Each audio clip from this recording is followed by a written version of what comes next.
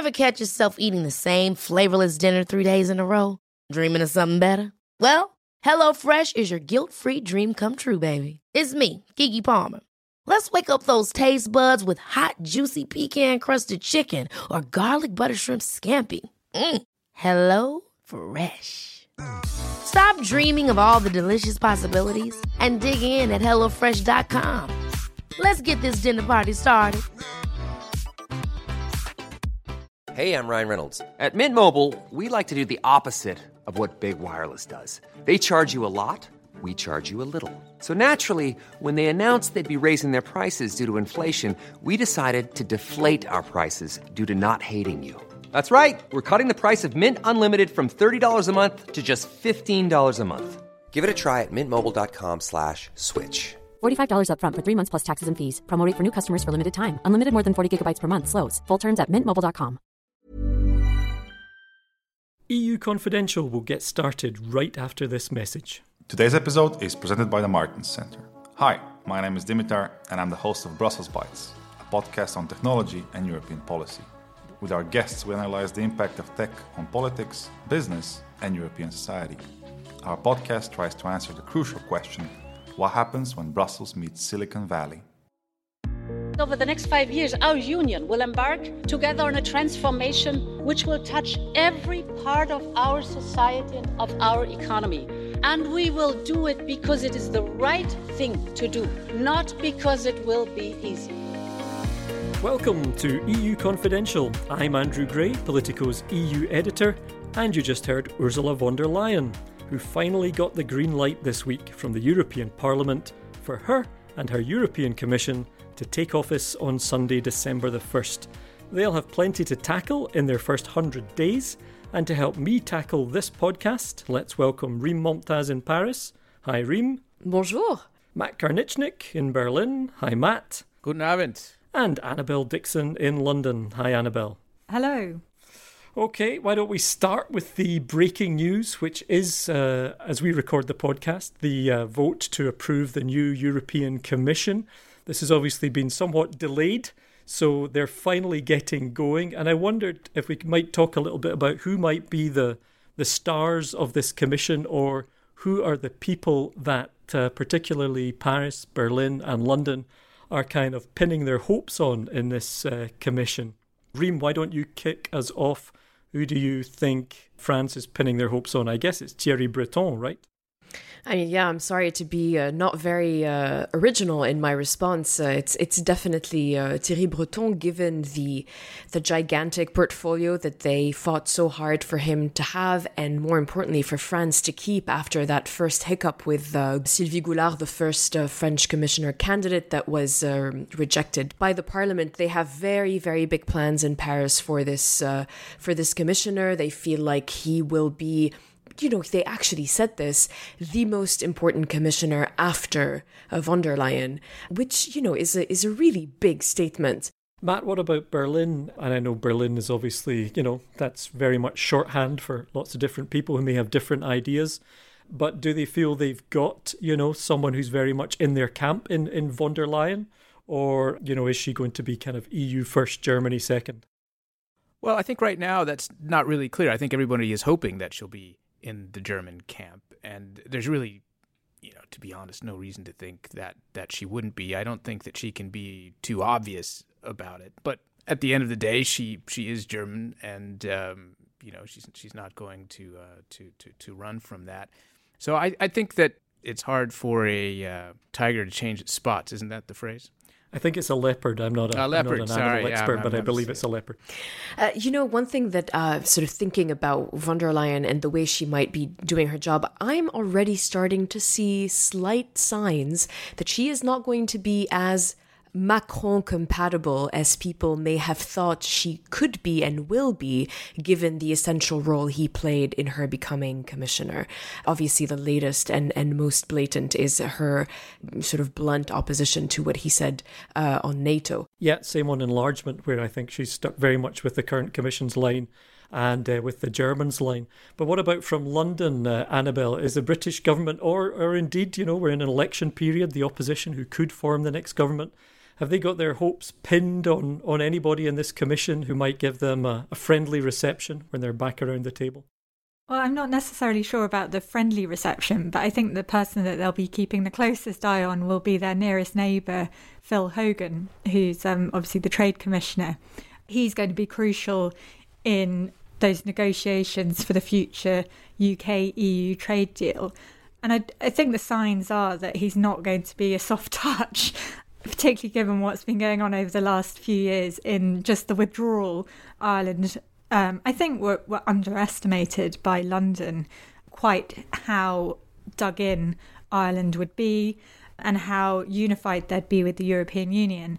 I have to say, I noticed that we have a quiz up. How well do you know the Commission? And I suspect not many of the UK Cabinet or Shadow Cabinet would be able to get many of those right. You mean they don't know which football team the Swedish Commissioner designate supports?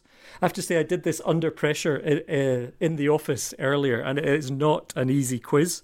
So that's a little plug there if you want to try it. It's at politico.eu. Get to know the new European Commission. And maybe, Annabelle, your challenge should be to try and get somebody, a candidate on the campaign trail, to take the quiz. Oh, Andrew, you've given away. I was going to ambush them with it. Now they're all going to be prepared. Yeah, they'll all, because they all listen. It's true. But I'm sure you will. I'm sure you'll find somebody. Maybe we'll just segue in while we've got you to a new section of the podcast, Ask Annabelle, where we try and make sense of the British election campaign. Anybody got a question for Annabelle about the UK general election? Annabelle, do we have any kind of indications that this election is going to lead to a clear-cut majority in Parliament that will actually get us out of the deadlock we've been in for what seems like ever? Well, actually, good news for Brussels. It does look like Boris Johnson is pretty far ahead in the polls. Obviously, the polls haven't been the most reliable of late. I'm sure Brussels will be thrilled by that. But it does seem that Boris Johnson does look like he's on track to get a majority. And a big enough majority to get his withdrawal agreement, the renegotiated withdrawal agreement through Parliament and done? Yeah, well, if he gets a majority, he's got all of his candidates to sign a pledge in blood or whatever it is, I don't know what it is, that they will back his deal. So it does seem like if he can get a majority, then particularly at the beginning of the Parliament, when everyone's sort of fresh and keen to impress and has hopes of ministerial office, he'll be able to usher them through the lobbies behind him. What do you think this means for Labour, though? I mean, assuming that they get sort of clobbered, as the polls, as you say, are suggesting. I mean, is Corbyn likely to remain in that case? I mean, he seems to still be pretty popular with the base of the party. If Boris Johnson gets a majority, I think we'll find that that's probably the end of Jeremy Corbyn. I mean, never say never. we thought there was the end of Jeremy Corbyn quite a few times, but it does seem, I mean, I've been talking to Labour MPs who've been out on the campaign trail, and the things that they're hearing on the doorstep, even those who've been Corbyn cheerleaders in the past, you know, they do seem to be really worried. They are starting to see that in lots of parts of the population, the places where they need to win a majority, he is not popular and he is losing them the election. I was in the UK last week, and I think we'll hear more about that. We're going to do a special UK general election edition of the podcast a week on Monday, so the Monday before polling day in the general election. And I was kind of on the campaign trail in the centre of Scotland. We'll hear more about that. But I also tuned into what I think is quite a good barometer sometimes of the political mood in Britain, and that's BBC Radio 2, which is the kind of, if you like, the middle of the road music station, the most popular station in the country. And they have a lunchtime show, as some of our listeners will know, normally hosted by Jeremy Vine, who happened to be off this day. But one thing that struck me was they were talking about the Labour manifesto. That was their first item the day after the launch of the manifesto. In other words, it made a splash, it landed. And I guess generally it's better to be talked about than not talked about, although obviously it depends how you're talked about. Annabelle, is there any sense that what happened last time could happen again, that in a sense, as people get to know the Labour policies, the gap narrows, or why is that not happening this time? Well, when you say they were talking about the manifesto, I think that the advantage that the Labour Party think that they have, and the reason that they think that the polls closed last time, and could close this time is because they think they get a fairer hearing during an election. So in the UK, you have rules where the broadcasters have to give candidates equal amounts of time, which they don't have to do outside of a general election period. They do feel that they have to give these manifestos equal weight and equal time. So that's one of the reasons that the Labour Party thinks that they have a better chance when it actually comes to the polls than you'd think outside election time. I had one more question on Corbyn and these sort of persistent accusations towards him involving anti-Semitism and his refusal this week to really address those effectively, at least in the eyes of the people who are making the accusations. Is that playing any role at all? Yeah, I think it's the long-running nature of this and the fact that he just hasn't been able to close it down. He had an absolutely disastrous interview last night with veteran BBC interviewer Andrew Neil, where he was just asked to apologise. And it was worse than Prince Andrew. Yeah, exactly, worse than Prince Andrew. So he was asked to apologise, and most politicians you'd think would just apologise, close it down, move on, but he just couldn't bring himself to do it.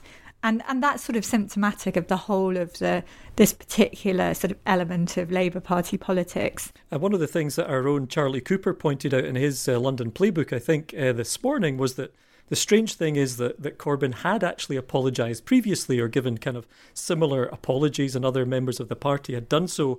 And I think it did seem like one of those things where he was put on the spot, and the way that style that Andrew Neil has, it was almost like it became a kind of duel between them and he wasn't going to give in. Probably any kind of media trainer would tell you not to get sucked into that kind of thing, but it looked like he did. Let's move on. I thought we'd talk about Iran again this week. That seemed to work well last week. Only joking. Let's talk about the French. I think we can skip that this week. Thank you very much, Andrew. Yeah, okay. Well, we can always come back to it. Seems like an evergreen. Let's go to somewhere where there's much broader agreement, the Franco-German relationship. Obviously there's been more reporting over the past few days about the extent of the kind of tension between Macron and Merkel. On the other hand, we saw this short paper, which, Reem, you got hold of, an attempt for France and Germany to kind of show at least some kind of unity on their ideas for a conference on the future of Europe. But Matt, I wanted to come to you and just kind of ask you to cast your mind back and take the temperature now compared to how it's been over the past couple of decades, 2 or 3 decades. Yeah, well, I actually think that this is the norm, that there usually is tension. There's sort of baseline tension, and then you have periods where, they'll come together and agree on something, and you'll be able to do, something big like the euro. But even then, there's always a kind of, quid pro quo, which is why I think that, people are misanalyzing this, if that's a word. I think, yes, there are tensions, but, it's rare for there not to be tensions. So, I think you have to look at it through that perspective. That said, I do think it's interesting now that the United States is not really defining a strategic vision for Europe in the same way that it has in the past. And so you have this vacuum there that Macron in particular is seeking to fill, but in order to come up with a solution, you need to have these debates. So it might be a healthy thing. Reem, do you think that French officials also kind of see this as the norm? Or do they think things are, a particularly low point, high point, somewhere in between? I'm always struck by how much French officials want to sort of minimize the problem that may exist with Germany. There is definitely a feeling of frustration in Paris with Berlin. I think in the past, perhaps Berlin was frustrated with Paris because the former presidents were not very invested in the European Union and in sort of building Europe into a real power. But today, the frustration seems to be going the other way. You have a French president who is extremely invested in Europe. What I'm always struck by is the different terms with which Paris and Berlin refer to this very essential relationship. So in France and in French, they talk about the Franco-German couple. It's a very emotive way of talking about it. Whereas in Germany, they talk about the Franco-German or the German-French engine. And it's a much more sort of pragmatic, mechanical way. And I think that is not just anecdotal. I think it does reveal their different approaches to the relationship. And, I have to say, perhaps it's time for the couple, as the French call it, to go to couples therapy. And perhaps this Franco-German non-paper, as they called it, it could maybe turn into a couples therapy session, which might be a good thing and might be a bad thing. Okay, well, I guess it might be Ursula von der Leyen's role to try and be a kind of part therapist, part mechanic, so that you can sort out the couple and the engine, which, will probably test her skills. Matt, quick one. Yeah, no, I just want to say, I think the problem with these things, this has actually come up in the past, similar initiatives. And, what you're going to see is immediate rejection of this from other EU members who are going to say, we're past the time where we're just going to allow Germany and France to get together and to decide our future. And I think, the Germans are pretty sensitive about, creating that impression as well. Another crucial thing, though, here, I think, is this the fact that, this time horizon, 2 years, and it probably will take that long, but Angela Merkel is probably going to be gone by then. And so, I think, this is sort of one of the unfortunate things now is that Macron and Merkel are at sort of different stages in their political career. She's at the end, she's heading out. He really needs to kind of, get things going on this front. And I don't think that they really get along either. I mean, get along on a personal level. They appear to have a fairly good rapport with one another. At least they're friendly to one another. But I think that everything that I hear about Macron and today again from a French official who was here was saying, Macron doesn't really respond well to contrarian arguments. So I think we're really going to need a kind of regime change in Germany for this to become unstuck. I was talking to our reporter, Jacopo Baragazzi, who you'll also hear in the second part of the podcast, and he was saying the initial signals from a discussion, I think, at among EU ambassadors today on this paper, it was pretty cool. There's not a great appetite for this among a lot of, this kind of fundamental reform, big conference, possible treaty change. I think there's a lot of people in Brussels who feel they kind of have enough on their plates with the new commission and everything else. I will wrap it up there. Annabelle, Reem, Matt, thanks very much. Thank you. Thank you. Thank you. Now let's move to our feature interview this week. Our reporter and resident migration expert, Jacopo Baragazzi, sat down with outgoing Home Affairs Commissioner Dimitris Avramopoulos. The Greek politician has led the Commission's work on migration and border security, among other issues. And as you can tell in the interview, this is not the first time that Jacopo and Avramopoulos have met. The Commissioner said he wanted a frank discussion before leaving Brussels. They start out with the hot-button issue of migration and the criticism the Commission has faced, particularly over its relocation scheme, which was drawn up in 2015 at the height of the migration crisis. Jacopo and the Commissioner also talk about Hungarian Prime Minister Viktor Orban and the future of the European People's Party, the EPP. It was a lively conversation. You'll even hear the table being thumped occasionally. And we'll play out the highlights in just 1 minute after a message from this week's sponsor. A message from the Martin Center. Hey, it's me, Dimitar, again. If you like this podcast, I think you'll definitely be into my own podcast series called Brussels Bites, where I discuss artificial intelligence, GDPR, tech, and even more with my guests. But hey, don't take my word for it. You can check out our podcast series Brussels Bites, with a Y, on your usual podcast platforms, SoundCloud, Stitcher, and Google Podcasts. And while you're there, have a listen at two other podcast series the Martin Center produces. Europe Out Loud, with Federico Ottavio Reo, delves into Europe's history, culture, and civilization, while Nicholas Novaki's Defense Dialogue features defense buffs and really goes to grind with European security. So now sit back, relax, and listen. Now let's hear that interview with Commissioner Avramopoulos, first with his response to criticism of the Commission's handling of the migration crisis. The Commission has taken the lead. What is the role of the Commission? To coordinate, to put on the table proposals, and this is what we have been doing. Now, if some governments have changed position for in domestic political reasons, that's another issue. Because populism has started making our life difficult in Europe.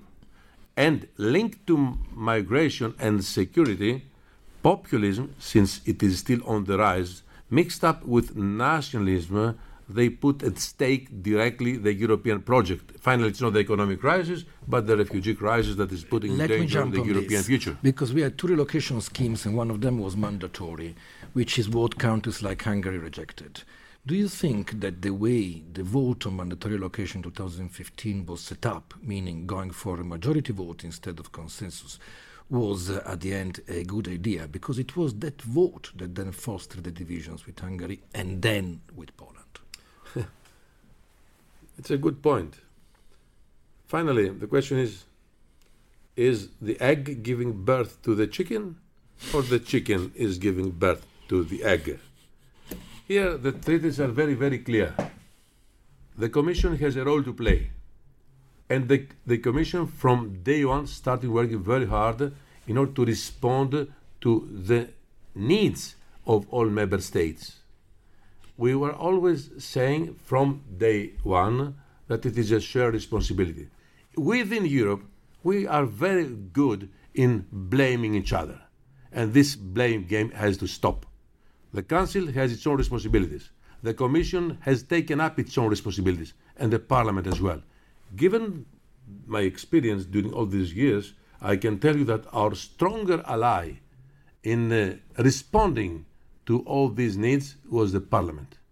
When you see the way migrants, asylum seekers were treated in Greece, do you feel any shame about it? Definitely. I said it. I was very vocal on that, and it was 1 year ago when I said, let's hope that these images will never be seen in the future again. It's shameful for everybody in Europe. But as we said, it is a shared European responsibility. When me and you started talking about these kind of things almost 5 years ago, we had basically only a major north and south division. Now, 5 years later, we also have an east and west division. Do you think Angela Merkel has played any role in this? And do you feel now more pessimistic about the future? The division is not geographical, neither geopolitical. It's mental. It's mental, my dear Jacob. Angela Merkel, I want to be very, very blunt in the way she behaved when Germany was hit by this very first wave, one control migrants, was a very positive one. Angela Merkel at that moment proved herself to be a leader. She didn't listen to the voices of the populace. She behaved as a European leader. And what she did exactly was to send a message of what do we mean when we talk about solidarity. Her example should have been followed by all other European leaders. But don't you think that some of those decisions actually fostered populism and nationalism? Definitely, they were used by them by their own way to explain certain things, ignoring history. Even if we don't have any more figures so high, this seems not to matter anymore, because there are many politicians that are exploiting a perception. And this perception is still that we are in a huge crisis. So how do you think that Europe can deal with fighting wrong perceptions? And does it make you, again, more pessimistic? Or? Perception is becoming a misconception. And a misconception is there whether we want to admit it or not. It is true what you just said, that some politicians in Europe are exploiting the migration issue, which is not in a crisis mode anymore. We are not where we were 5 years ago. But populism has invested on that. And as long as the political verb is articulated around migration, then it will lead to the wrong direction. For instance, if you ask your people in Italy, let's say, who is the one who should be responsible for managing migration and to give the green light for some people to come to Europe, you or Brussels? What will be the answer? I get your point, but it seems that you are a very prominent EPP figure. Let me ask you something about a key figure in all of this, Viktor Orban. Do you think that he should go back fully in the EPP, or do you think that EPP should actually kick him out? Mr. Orban is doing whatever he can in order to be kicked out from the EPP family. He is a smart man, but I think he has given priority to his domestic politics and to his personal political survival. So he should be out. It is up to the EPP to decide. But by yourself? It's up to decide. But you are a key figure. I was very clear before. I said he is doing whatever he can in order one day to be shown the door. I take it as out. I'm going to ask you the last one about migration, but I believe that we need to write to be a little bit shorter also in the replies. Jacopo, when you put the politician in front of the microphone, I know. Don't ask from him to respect the time. I know. But so, do you think that a reform of the Dublin system for asylum that makes countries where refugees first enter responsible for their applications is reachable in the next 5 years, even though these political divisions that you just described have actually not changed? It's a question of political will. Do you see this political will now around for this reform? I don't see it, and I didn't see it during the last 2 years of my mandate as a responsible commissioner.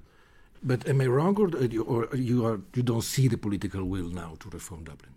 It's not a question of now or yesterday. It's a question of what is going to happen in the days to come. We have put on the table a very clear proposal. We were supported by the European Parliament. Unfortunately, some member states, some governments of very specific member states did not agree with that. It is the moment for the new Commission to change their mind. How can you convince these governments? By telling them that it is in their interest to do it. Otherwise, they will be remoted, isolated, and exposed to huge challenges in the future. So you think we'll have Dublin reform in the next 2 years? I hope and I wish. Don't tell me hope. Don't tell me hope. But you asked me what I hope. No, but what do you think is possible, not what you hope. If you ask me what is possible, under the current political circumstances and conditions in Europe, it seems to me quite difficult. But as I said, it's a question of responsibility. Can I be more blunt? Please. Member states need strong national leaderships, but Europe needs a stronger European leadership. Who are the ones among the leaders tomorrow that will put aside their so-called narrow-minded national interest in order to promote the European interest? Because if it doesn't work, then they will be held accountable in the eyes of the next generations as the responsible ones for the collapse of the European project. You sound much more pessimistic than a few years ago. I will take your reply as a no. I don't see a political will for Dublin reform. This is our last interview. I wanted to be honest and blunt and straightforward in these answers, because not the politician. More than that, tell us how things are for real. For example, in the Balkans, when you see Emmanuel Macron stopping enlargement, do you think that we are dealing with the next president of Europe or with a politician that applies a destructive diplomacy that can be dangerous for the rest of the bloc? Bluntly, I can tell you that this position is not the correct one. It is very important to recall what has happened in this part of Europe. You know, there is a term in diplomacy and in politics, Balkanization. What does it mean? Reverting to the past. So let's do our best in order to avoid any reversion to the past. We should avoid by all means the re-Balkanization of the Balkans. And in order to do that, we have to keep open the window for the European prospect of these countries. If we close this door by saying that enlargement is not possible, then we push these countries to go back to what happened just some decades ago. So there is only one way forward, to keep their European perspective open. So this is my advice to the leaders of Europe, including President Macron, someone that I like, respect and admire. But it's not only there. Whatever a big leader is taking into consideration today, in order to make a decision, has to take into account the whole of Europe.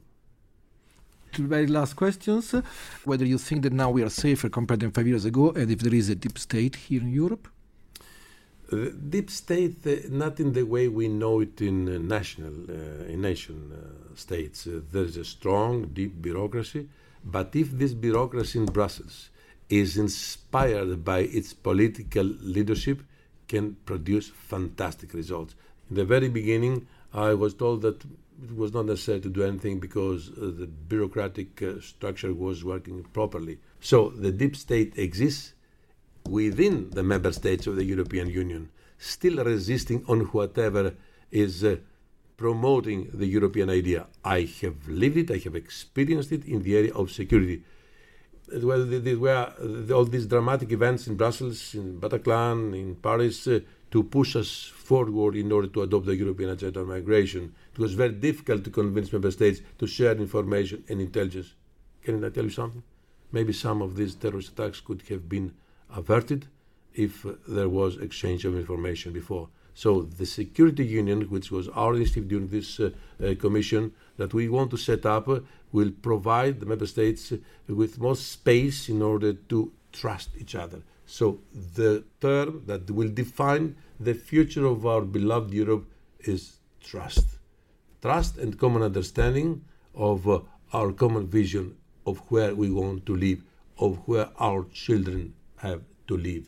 Otherwise, we shall be responsible if we revert to the dark pages of our recent past in Europe. Very last one. Am I talking to the next president of Greece? What are you going to do in the future? Well, I'm always saying that what has defined my political career was a motto of a very famous French diplomat, Talleyrand. Once, when he was asked a similar question like yours, he said, "Je me mets à la disposition des événements." So, no plans, because whenever politicians make plans, history is smiling ironically. So you're the plans, but you're not going to tell us. Thank you, Lord. Thank you, Giacomo, for our cooperation. That was outgoing Home Affairs Commissioner Dimitris Avramopoulos. And that's all we have time for on this episode of EU Confidential. Don't forget to subscribe to the podcast and don't be shy. We'd love to hear your feedback at podcast@politico.eu. And you can also subscribe and rate the podcast on the platform of your choice. Thanks to producer Christina Gonzalez, and thanks to you for listening.